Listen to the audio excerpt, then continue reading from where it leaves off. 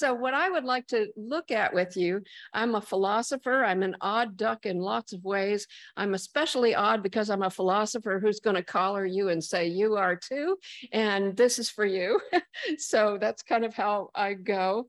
And I love the phrase inviting the real. I think that's characteristic of our knowing. And I that's the main point that I want to make. But you as a church body, and especially you're new to each other, you're new to the Stanleys, and you're new to change in your congregation, and new to the future, new to what's going on in the church around you, let alone the community. And we, even if you were old to it, we're always asking the questions about what does it look like for us as a church community, as a body of Christ, to be and live afresh in this area. And my area of philosophy, I think, bears on that. And so I want to tell you a little bit about what I like to teach and see if it's something that can help you as you live as the body of Christ here in Paddington. So here's a little bit about me, and there's two of my gorgeous former students. I grew up in a Christian Bible-believing home, and we had Bible drills. I knew, all there was to know about the Bible, I thought. But then around age 13, I found myself with some odd questions. One was, how do I know that God exists? And the other was, how do I know that you exist? How do I know that there's anything outside my mind? I had this goofy idea that I had ideas in my mind that I was certain of. And precisely because I had an idea of, this is my daughter, Stacy, by the way, who has traveled with me and helps me with so many things.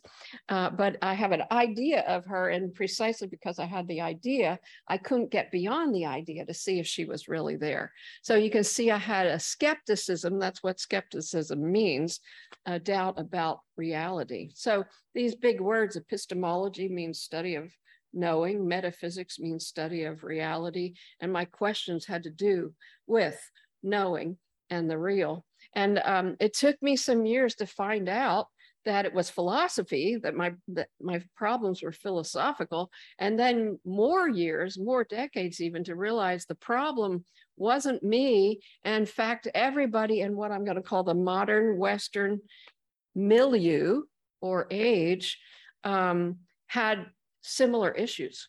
And so what it really was what I call implicit but dominant philosophical commitments of the modern age. So I want to talk to you a little bit about that tonight, because I think it's really important to how we see ourselves. And I think it's adversely impacting the church. And it needs to be addressed, and addressed lots, just a whole lot. So I call myself an epistemological therapist. And so I'm going to start by saying to you, there's one thing you need to be philosophical, and that is to have been born. However, we live in an anti-philosophical age. So the modern Western age, which I'll define later on, it has an implicit philosophy that is anti-philosophical. So most people don't even consider themselves philosophical, which is why I always have to start by talking you into it. And we have inherited baggage that really is messing up every discipline of our lives. And so we need something like therapy of a philosophical sort. This is just basics on philosophizing to get you oriented, so you can see you already are philosophical. These are 4 big areas of philosophy, but whether you've had a course in philosophy or not, you are living out some posture or orientation with regard to all 4 of these areas. So what does it mean to be human? Max does not ask that every morning, but we do. Okay, there you are, excuse me. But in any case, you're not asking what does it mean to be canine? So, but we ask, what does it mean to be human? So that's an area of philosophizing, to think what gives us meaning as humans. The bottom right corner has to do with what the real is. What is real? Why is there anything there?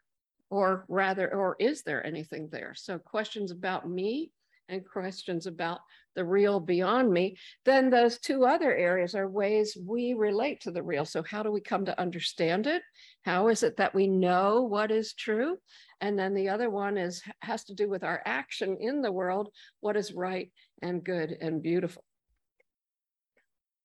Now, you might say, okay, so where's God in that? Well, he's in a lot of places on there, but one is he's real. So I define reality as God and his stuff. Okay, so anything outside my mind includes what's in the created world, but also the creator. All these interpenetrate. You can't have one without the other. And then you've got this dynamic going between you and the world. So you relating to the real, making sense of it, responding to it. And we do have a deep level, fundamental philosophical orientation to the world that we live out, whether we've had a course or not.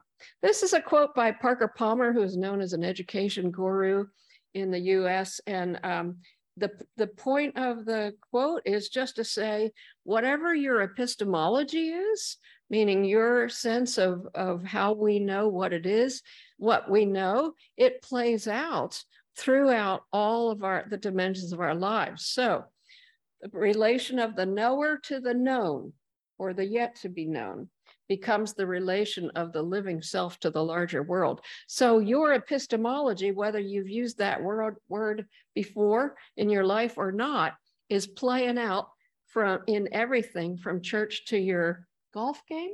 Do we play golf? Okay. So it impacts business, it impacts artistry, counseling, education, just everything. Now, here's a juicy quote. I love juicy quotes that I think expresses so well what I think is a proper feeling of the philosophical. So G.K. Chesterton might be a name that you know. He wrote a book called Orthodoxy, and this quote is at the beginning of it, and he's using it to say that's what this book is about. He says that this is the main problem for philosophers, but I just told you you're all philosophical, so this is the main problem for all of us. And this is rhetorically stated, and it's absolutely beautiful. How can we contrive to be at once astonished at the world and yet at home in it? And so I think it's given to us humans to be people who belong and do that in an astonished way. So astonished belonging. We are at home in this world, and it's also a thing of wonder. It's not indifferent or ho-hum, but it's just a matter of astonishment. So I think that gets at what is a healthy orientation of a human being toward the world. However, what we've got in the modern Western age, in these implicit dominant philosophical commitments, is exactly the opposite of that. Okay, so this old picture is there because it's a great expression of somebody whose eyes are glazed over. He's bored, he's indifferent, he's disconnected. So hidden presumptions about knowing, I will say, thwart our knowing, and in the end, they thwart all that we are and do. You may not have thought about this, but you might have felt it, okay? I think we run into it intellectually, but also in our spirituality, in how we do church. That's what ecclesial means. Psychologically, artistically, physically, culturally, professionally, we actually wear our philosophy in a bodied sort of way. We feel it. And so we can feel that something's wrong, even when we can't articulate what it is. And so I'm saying that about the defective ideas in the modern age. So I would say, and this is something, by the way, you can discuss all of this after I leave, because John is not leaving. so he'll be in a position to talk about these things. But if you were to ask your neighbors what they thought knowledge is, I'm not saying ask them what is true, but what sort of item is knowledge? I think most of us would say that knowledge is information, or knowledge is facts. It's exact, explicit propositions. It's linear, it's impersonal. We tend to privilege the bits, so we're all about analysis and reducing down to get hold of the bits. So then we say we really understand, or we've really gotten in touch with with reality. Our agenda in modernity is all about human mastery over nature. Okay, so we are in this for power, utility, control, and commodification. We're really ambivalent with regard to whether the world is actually there or not. So either we think we can just read the information off an indifferent world, or we can just construct the reality itself. So if I had the time to do a workshop with you, I would stop at this point and say, can you give examples of this? Do you run into people who think this way? It may or may not be you. I'm just making the point that a lot of people think this way. By the way, I want to show you this. This is a brochure for this Saturday's Gospel Conversations annual conference being held at Presbyterian Ladies College. And I'm the speaker, and we will do something more workshopish on Saturday. So if you'd like to hear it again and talk through some of these things, that would be the time to come. So knowledge as information mindset. Another thing that characterizes it, I call Esther's daisy of dichotomies. And this is a diagnostic so that you can see that this is how a lot of people think about knowledge. Okay, so these words in this column, and here's how the daisy works. If you put all those words in the center of the daisy, the point is that we generally think that knowledge is facts, is reason, is science, is theory, is objective, it's public, has to do with our mind. I'm sure present company accepted. Lots of people think it's male as opposed to female. And also, though we as white people, might not be aware of this, I think from a non-white perspective, this also seems to be, the center seems to be white. And these are all yay words, as I call them. Okay, but each one of those is part of an ordered pair, the other one of which is not in the center of the daisy, but it's out on a petal. And so we say, yay, knowledge, boo, belief.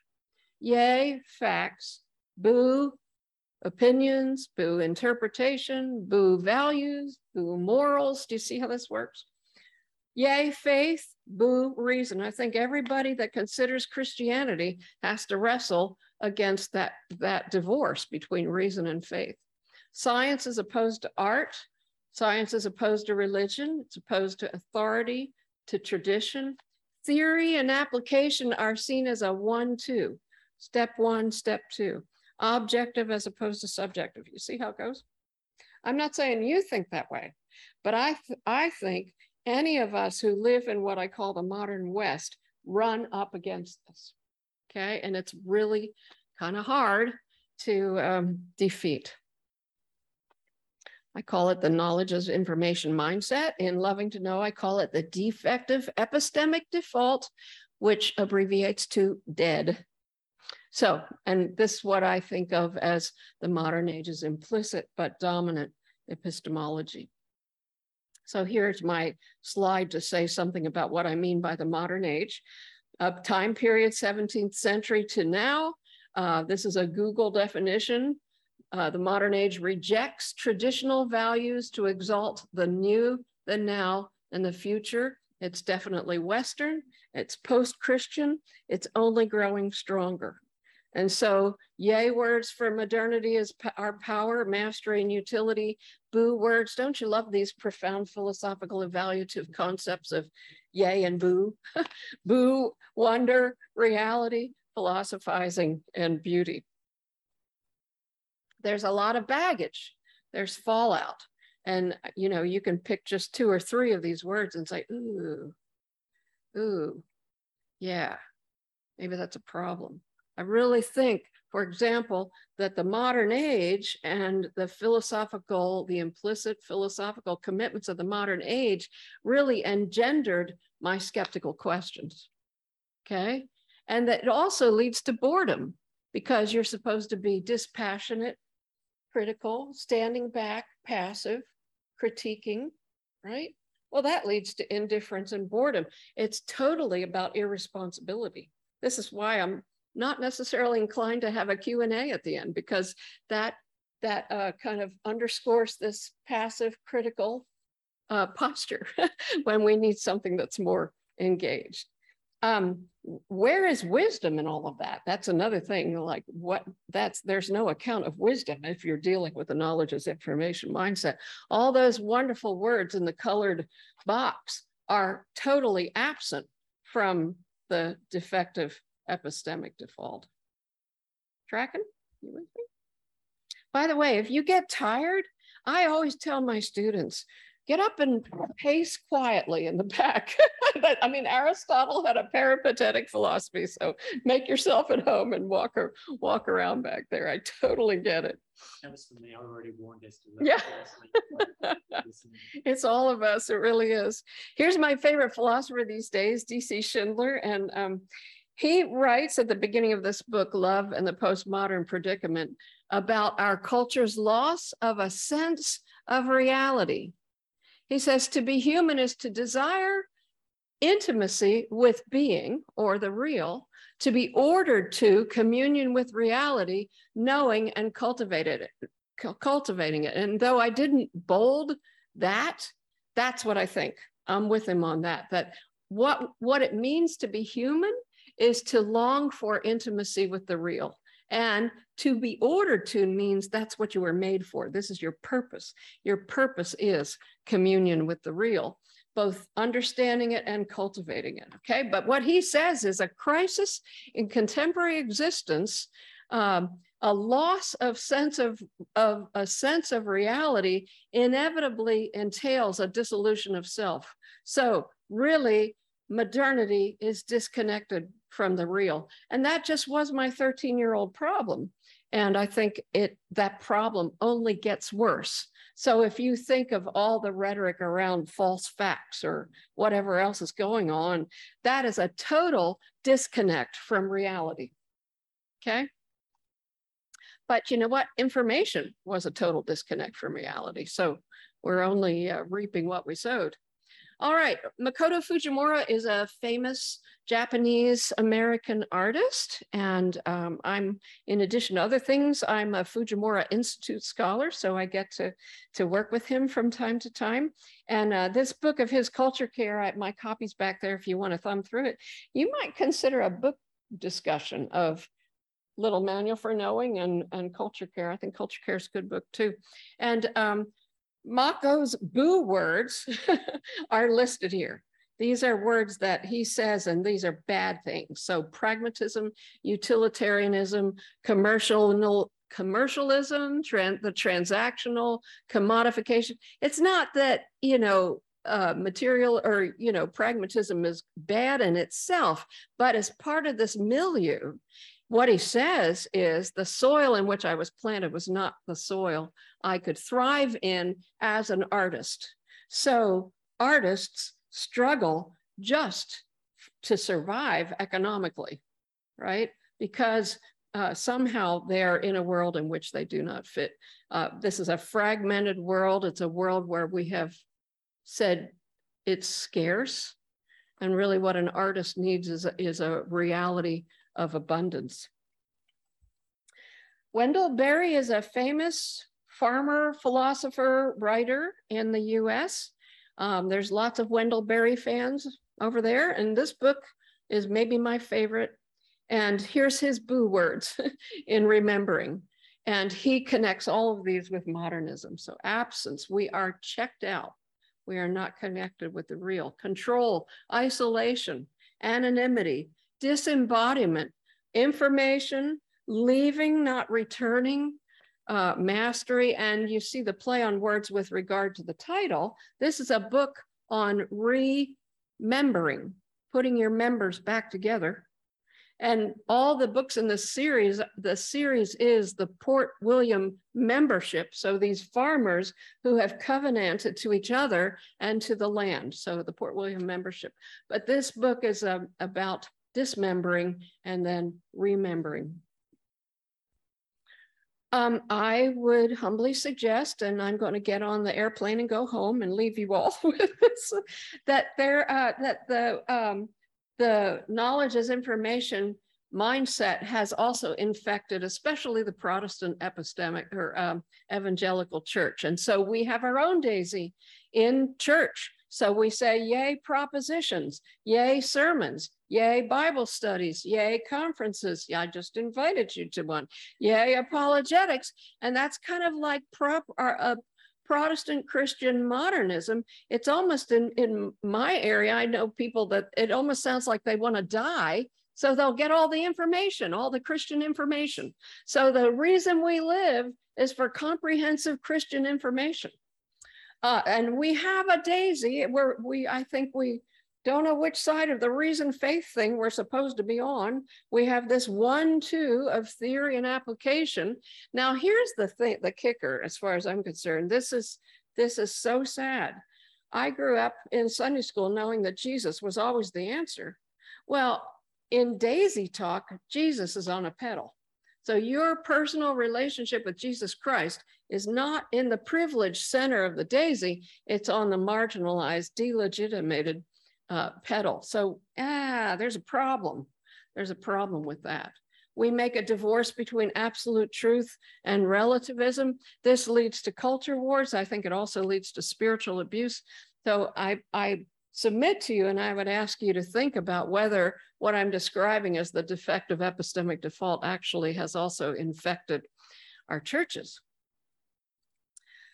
Have you heard of Leslie Newbigin, a foremost missiologist, retired and started writing after 35 years of service in India? And this first book of his is so famous, The Gospel in a Pluralist Society. He returned home to England and felt that even though it was his home, it was no longer his ideational home. It was like an alien culture. And so he set about as a missiologist trying to figure out how to communicate the gospel in the modern West, right? That's what missiologists do. And so in this book, he argues that something is actually stopping the ears of Western culture so that they cannot even hear the gospel. And he goes on and argues in that book that the ear stopper is epistemology. So he's going to say, before you can even present the gospel, you've got to do the pre-evangelistic work of epistemology.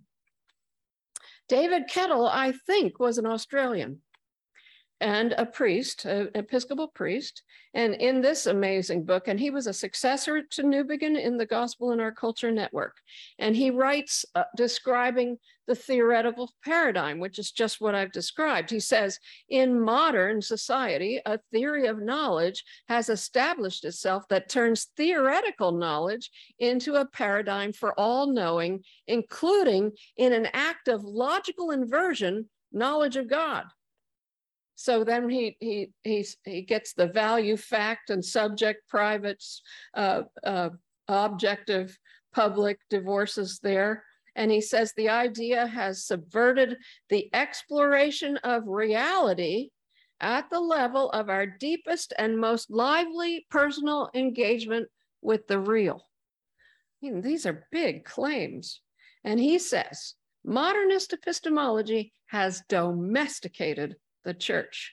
That's powerful. And he says this is the winter of Western Christianity. Here's Walter Brueggemann, who in a book called Truth Telling, A Subversive Obedience, says a substantive decision is required of us, for modernity has eroded even our readiness to hold to the miraculous scandal of the resurrection.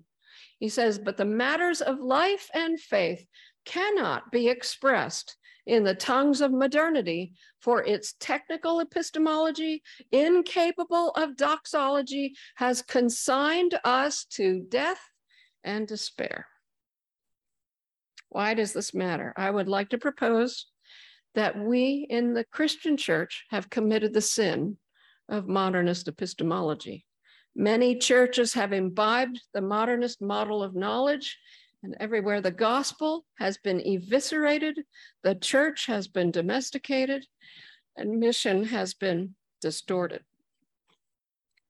we're a mess. So what do? So we got to do something about modernism, but what do? If you are positioned in the center of the daisy, the alternative looks like the petal. And so we talk about modernism and postmodernism, and lots of Christian believers say, yay modernism, boo postmodernism. Okay? So that's a problem. That can be a problem. What I want to do now is propose an alternative approach to knowing, which is actually what I think you already are doing. And I'm going to say this approach actually dispels the daisy. So let's see how that goes. All right. Everybody stop and take a big breath in. Let it out. Pardon me. All right. So that was lecture 1. Okay, so here we go on the solution. I'm going to say what I think the problem was from this point of view later on, but I want to talk about the loving to know mindset, and I would like to propose that you actually are already doing this. You've got this inconsistency with regard to how you might be self-describing in modernity, and this is what you're actually doing when you know, like riding a bike, and it's a more human way of knowing. So this is an American poisonous snake. It's a copperhead. And he's obviously trying to be camouflaged, but he's standing out pretty well in this picture.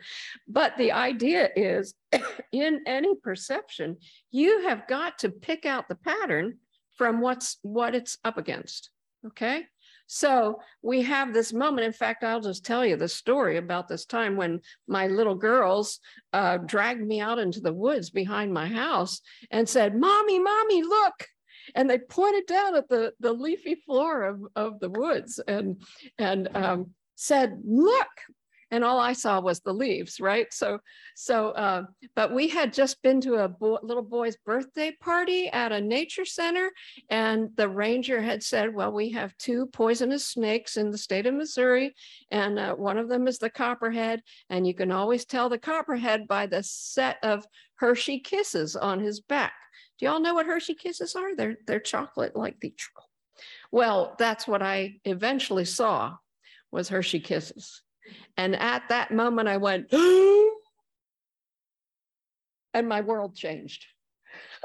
And I was grabbing my children and getting ready to run.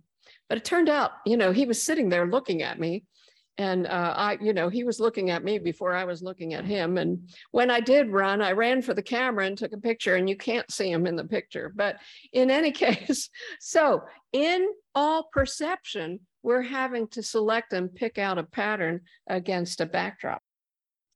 All skills work this way too. So here's another story. When I was little, my father wanted me to learn to ride a bike. And so he borrowed a bike. It was too big for me. He did not believe in training wheels.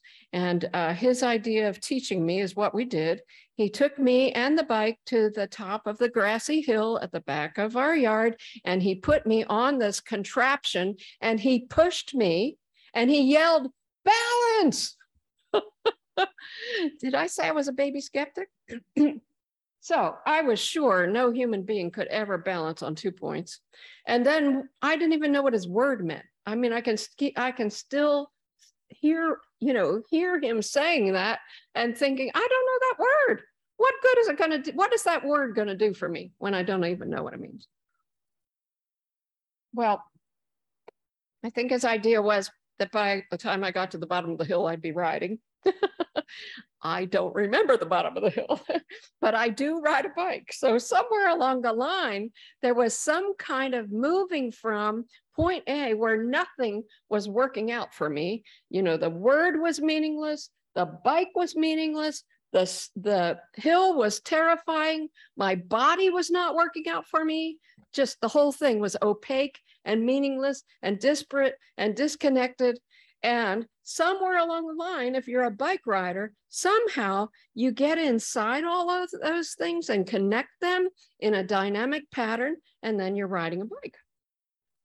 So I get this from a famous Hungarian scientist turned philosopher named Michael Polanyi, who wrote this book, Personal Knowledge. It was his Gifford lectures around the turn of, or the halfway through the 20th century. And he was a discoverer. That was his job. He was in conversation with Albert Einstein and other famous names. And he's credited with many, many discoveries, with a lab that people came to from all over the world to apprentice. Nobel Prize winners came out of his lab, and he was about discovery. So the question of discovery is, how do you come to know? Right? And he said, if knowledge is explicit information and nothing else, no scientific discovery could ever happen. But it does. So maybe we need a fresh epistemology that says what scientists are already doing, and you are too. And he proposes that all knowing is subsidiary focal integration. So if I try to write that out in ordinary language, these are the part headings in my book, Longing to Know. Knowing is a profoundly human struggle to rely on clues, to focus on a pattern, which we then submit to as a token of reality. The creative act just is this too. So that's one of the ways we break down the walls between science and art. It just is the creative act. And Polanyi knew that.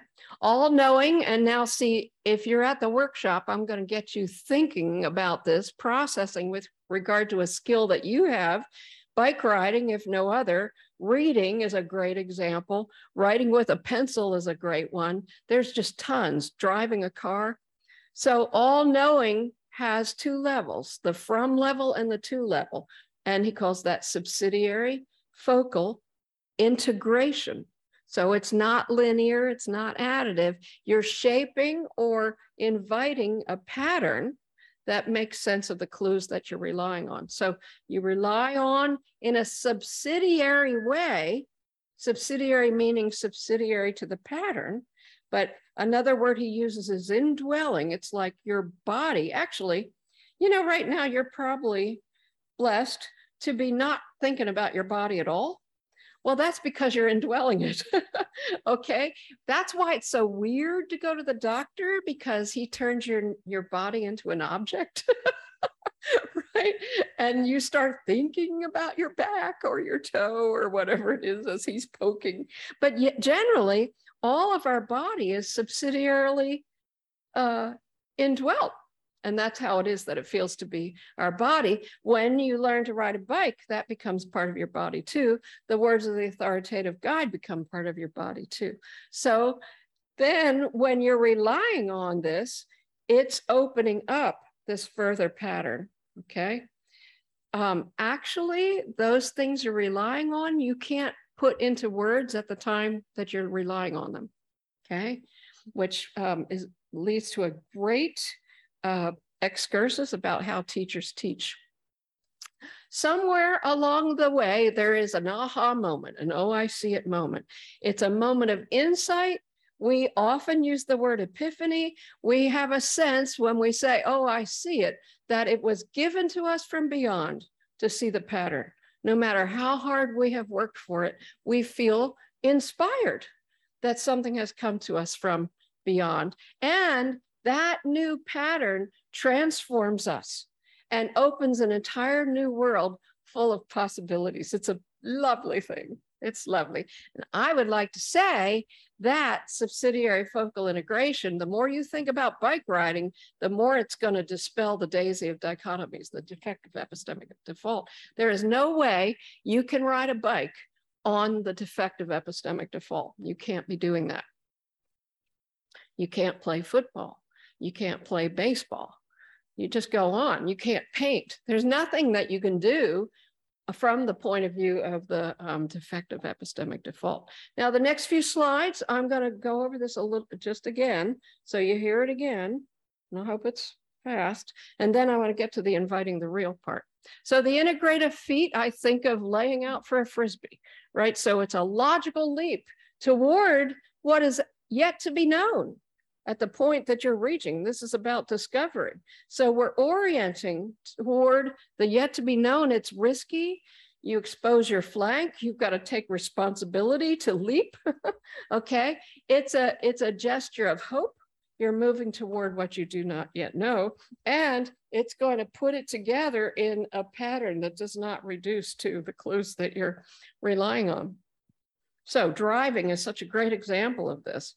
Oh, I should have flipped my picture for you. Sorry. I've done that before. It's not linear, it's not additive.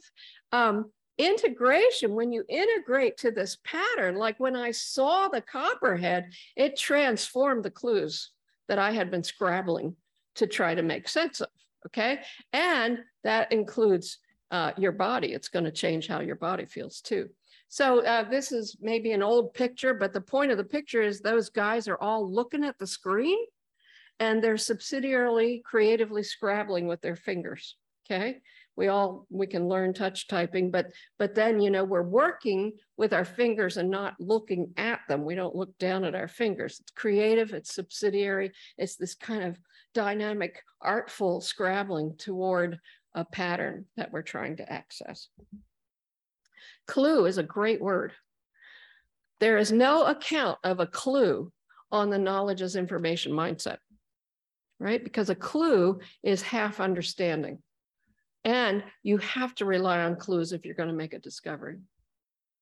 There's 3 sectors of clues. One is the authoritative guide. My father yelling, balance. You've got to have authoritative guides to open the world to you, to teach you to see what is even there. Okay. Another sector is my body, which, you know, at the top, at point A, at the top of the hill, it was opaque. I was all thumbs. I didn't know what to do with, even with my body. But when you get, so you're riding a bike, you're keeping balance on the bike is essential to the performance. And okay, you can't put it into words, but it's palpable. You could cut it and you can train it, or you can get it wrong and need to get it more right.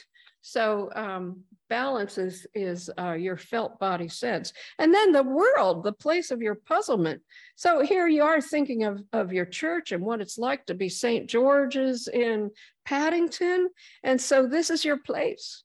And you're creatively scrabbling toward the real to invite discovery and a further pattern. When you do get it, then the world starts to open up to you. So once you get so that you can play tennis, then you make contact with reality and you have this breakthrough to insight and discovery. It's a lovely moment. And you live out of it from that point on. So the idea of epiphany, love this great Emmaus story in the Bible. It's just the best, oh, I see it moment ever. It's the one that's essential to our salvation. And that line, their eyes were opened in the breaking of the bread, is just fantastic. Now, this is the part of Polanyi that I absolutely loved, that once you have the aha moment, you connect with the real, and the real opens up to you in possibilities that you couldn't have named. Okay, vistas, possibilities, and you also have this lovely sense of communion with the real. So you were rooted in it, but you struggled beyond it, and then you developed this beginning of a lovely relationship with the world, as surfers have. And I want to say, all knowing is subsidiary focal integration. All knowing is from, to, and beyond. And the more I've thought about the beyond, it's become more and more person-like to me. And so what I've gone on to develop in covenant epistemology is to say, we do not know in order to love. We love in order to know. Our goal is encounter and communion with the real.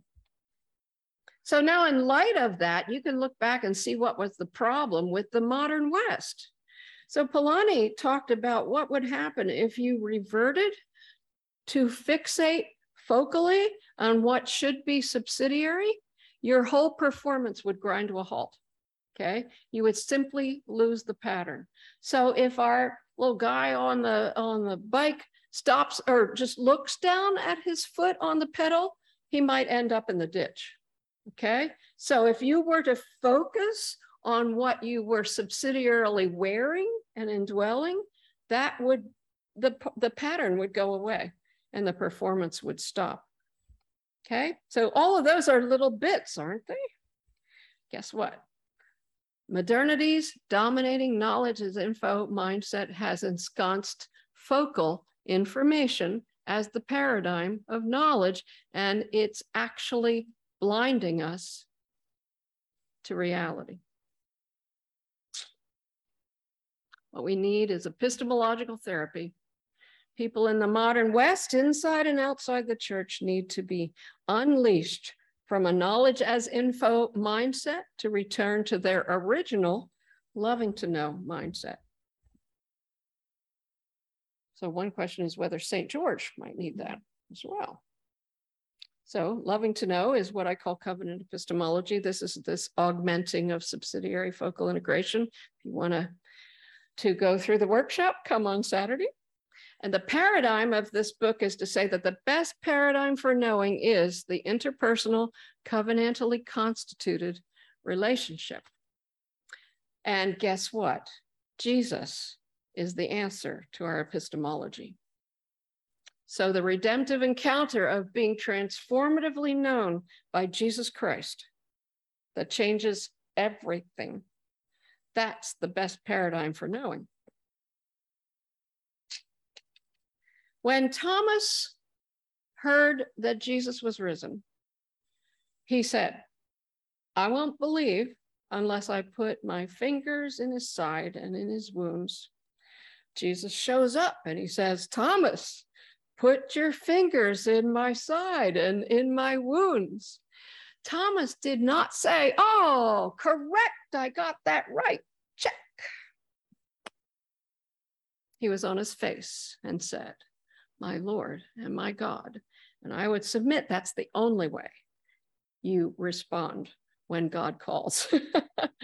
So we do not know in order to love, we love in order to know. This is a little bird that I got to nurse back to health one summer. His name is Bandit. He's a cedar waxwing, and I was the other birds of his group.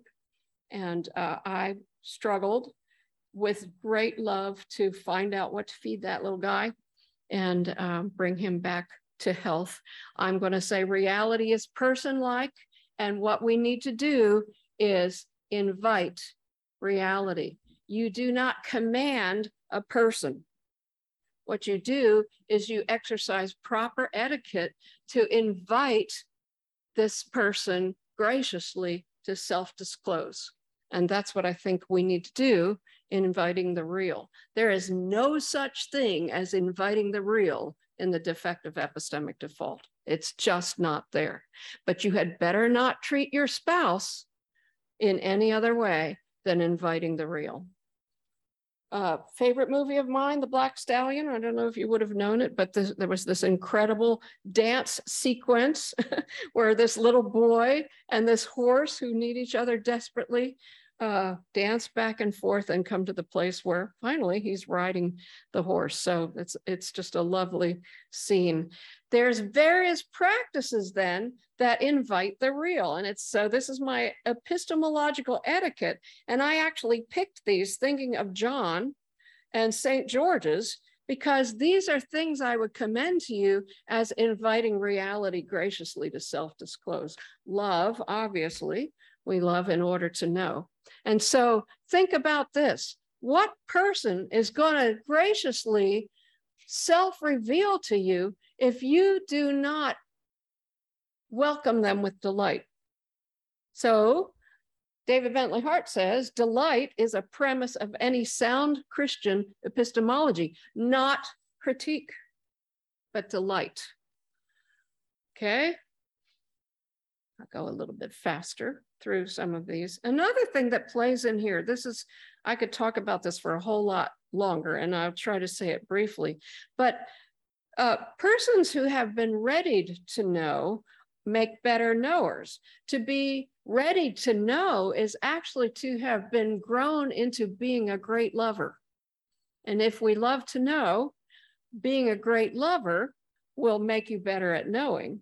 And your turning into a great lover happens in the gaze of the delighted other, starting with your parents. So as parents, your first job is delight. and your first job all the way through is delight. So Toni Morrison, a famous author, says in response to the question, to what course of study do you owe your literary prowess? She says, oh, no course of study. I owe it to the fact that as a child, whenever I came into a room where my father was, his eyes lit up. Somehow you've got to see yourself being seen with rapturous delight, and that actually forms you as a lover of the real. Inviting the real involves openness. You've got to be open to being known in response, open to being changed. I love this line from Heschel: the Hebrews learn in order to be apprehended, to invite reality to come.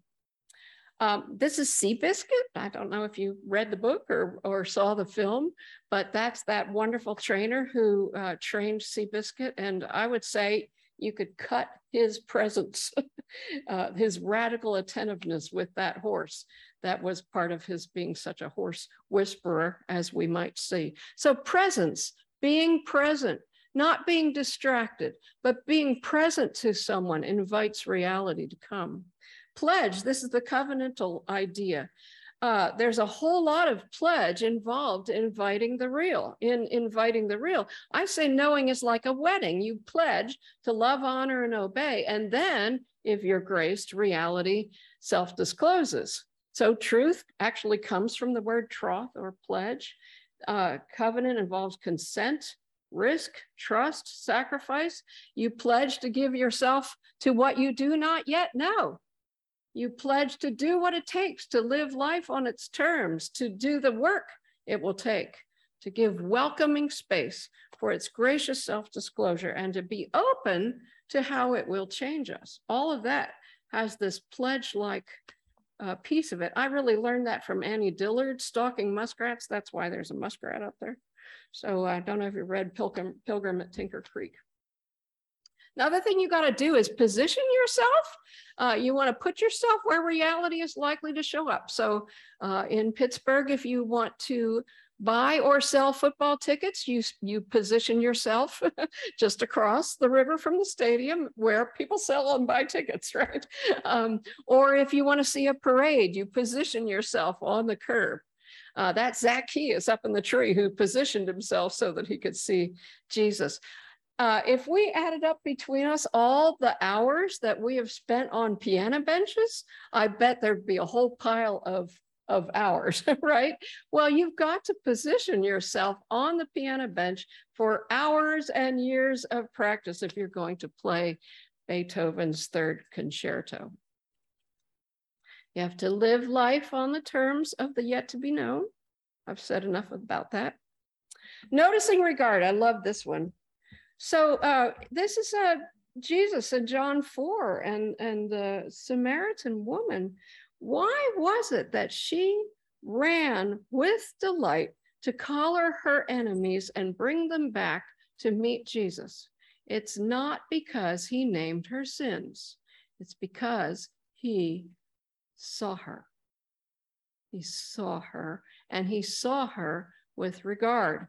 Simone Weil in Waiting for God talks about creative attention, and she talks about the Samaritan, the Good Samaritan. I would say seeing is what I love about John Stanley and Allison. John sees me. John saw my students when I took them down there. John saw everybody that came into that cafe. So if you want to learn about seeing, pay attention. This is my John Stanley proper slide. I've got him for active listening, which is what he taught. This was a space of listening evangelism, the Uncommon Grounds Cafe. Active listening actually invites the real, right? So listening is not passive unless you make it that. It's not a passive recording. And you don't listen, so then you can get in your 2 cents and tell somebody something, or even say, well, I know just how you feel. I went through that too. You said, no, what you do is active listening. And we were in a city where the stories that you heard, first of all, were false. because people didn't know how to tell their story truly. And so I had this vision, I don't know if I ever talked to you about it, but you know, an old water pump, and you pump it like this, and the water's grungy when it first comes out, and you've got to pump until the pump runs true. And so you've got to listen to the story until the story runs true, at which point Captain John Stanley says people save themselves. Indwelling. Barbara McClintock is a Nobel Prize winning geneticist who writes or speaks of having to have a feeling for the corn plants, which is, she defines it as a respect for difference, sympathy that allows intimacy without doing away with otherness. Does that sound like something you could make as a motto in your church? This is corn, I ask you, but it might do with people too. Love this word perichoresis, which means dancing around and through. It's useful for seeing the dynamic of the Holy Trinity as being like this. And I would say it's the dynamic of reality and of flourishing. And so in your overtures and inviting the real, you say, may I have this dance? And then reality says, yes, you may. And then you ask again, overture, and then you response. And so then you've got this dance that starts to come. And as that dance grows, that is health and flourishing in a community or a home or a football team or a church. So I added this slide because I get this from Mako Fujimura, and this book is really, I think, worth reading. It's about artists, but he comes up with some great motifs. And he again, remember, he's trying to cultivate an area for artists, but Mako is always ever a Christian believer and leader. And it grieves him that the church ostracizes artists, that the church, who has the gospel of all people, should understand beauty, and they don't get artists. Okay, so he's always working around that, but he commends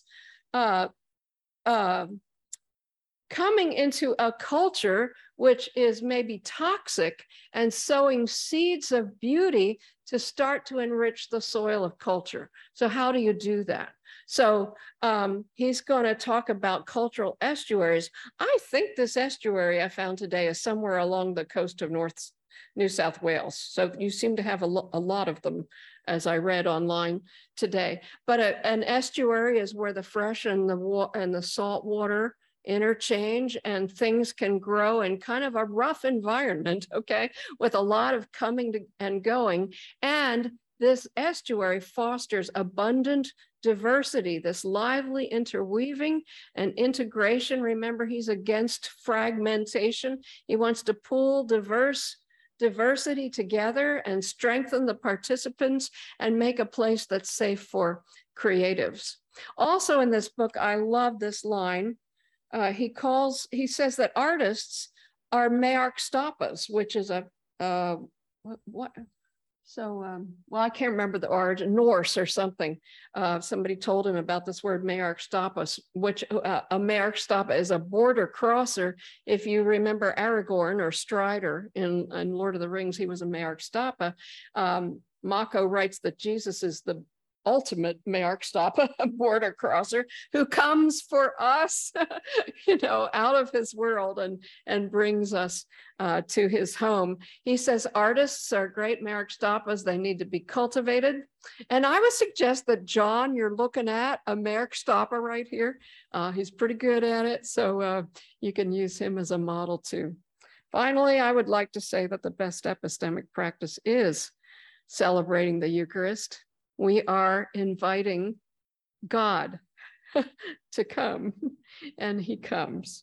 And that's where we get the idea of communion in the first place. So communion invites the real. Here's the thing, if you love gardening, well, you garden season by season. Let's say you've never planted a rose bush. This was me last year. And you plant your first rose bush, and then you try to listen to that rose bush, to see what it needs, to give it the water that it needs, you know, the fertilizer, the light. You're just continually listening. When you finally get it about rose bushes, that's the beginning of a great relationship. Okay, it's not the end, it's the new world that opens to you. So this perichoretic flourishing just goes on from that point. So here's the yay words for Wendell Berry. I won't read them, but you can see he opposes them to the boo words of modernity. And I think they resonate with Meek's epistemological etiquette of inviting the real. So last slide, I would like to say that all knowing is meant to be peacemaking. So we can know for shalom. So just even fixing a bike is bringing peace among mechanical things that are supposed to work together, right? And so knowing is not passive information collecting, but it actually brings about healing in the world. That's the way it should be. So here are the conversations that you can have after I leave. We can do some tonight. As you are interested, we can do some one-on-one. I would rather you practice this than you know, sit back and assess it. You want to think about bike riding or whatever it is, but what about this epistemological therapy and inviting the real and you? How does this play out in your life? How does it bring healing and insight to what you already are doing in your life? How does it play out for this church, St. George's? And how does it play out for you as the body of Christ in Paddington throughout Sydney in this fractured time? How will you invite the real? So thank you very much. Here's my resources. There's also this thing back here that Stacy made where you can become an ERF. That's an ERF, which is Esther's Reader and Friend. And then there's these QR code things that you can get to my website and buy a book or subscribe to the newsletter. So I just want to say thank you. This is a rare privilege, and I'm so glad to be with you and with the Stanleys. And I gotta say, I'm so excited to see the Stanleys near Five Ways in this incredible building with ballet happening in the back of the sanctuary, this courtyard out here that everybody in the world seems to walk through. This is the perfect place for the Stanleys to be involved in what's going on. So I hope that this is a wonderful time of welcome for you to the Stanleys and vice versa, and that among you together, you will invite the real. So thank you. Esther, thank you so much.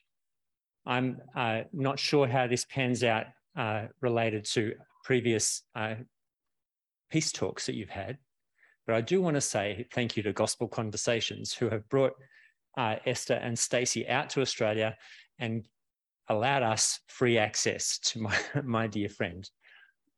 I hope that in amongst all of those multi-syllable words, you have been able to discern some truth, whether it's about the connection between riding a bicycle or understanding that the daisy is not actually a usable, workable way of understanding the world, that the modernist reduction of epistemology leaves us dry.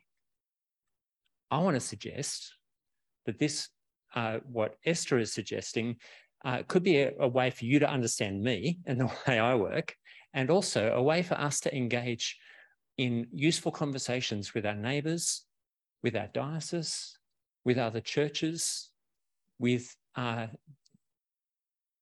world around us.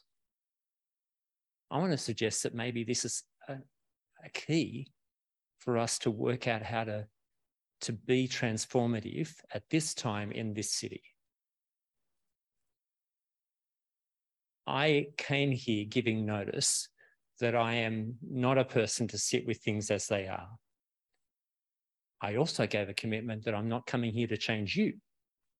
So the inference of that is that we have a fixed point and we have a changer and we have something that needs to be changed. So What is that for us? What is it that's going to change in our relationship with the world? Sydney Diocese and the Anglican Church across Australia has changed this week. How are we going to sit with that? Where do we sit in that? We need to engage with these things. And I suggest that using a different filter will help us to think differently about these things that seem set in concrete and that seem to be the way it's always going to be and seem to be unchangeable. But I am telling you that I have seen the unchangeable change. You have seen it. You've seen South Africa change from being under apartheid to not. You've seen the wall in Berlin come down. You have seen unchangeable paradigms in the world change in recent history. Nothing is the way it's always going to be. I am aware that we can change. And I want to make myself available to you to think about the ways that we can be the people who change the world around us. It doesn't take many people. It just takes a few committed, crazy people, creative people, to engage in a different way. And I believe that this is our time and our place. If you have any things that you'd like to talk to Esther about, there's a couple of bottles of wine and more behind them if you'd like to engage. And there's plenty of coffee and tea and beautiful plate of dips that those of you who are online are going to miss out on, I'm sorry. So I hope that this has been a useful conversation with you. I'm deeply grateful to my dear friend Esther and to Stacey for shepherding her through this tour in Australia, and to you for making the time and being intentional about being available to be transformed. Amen.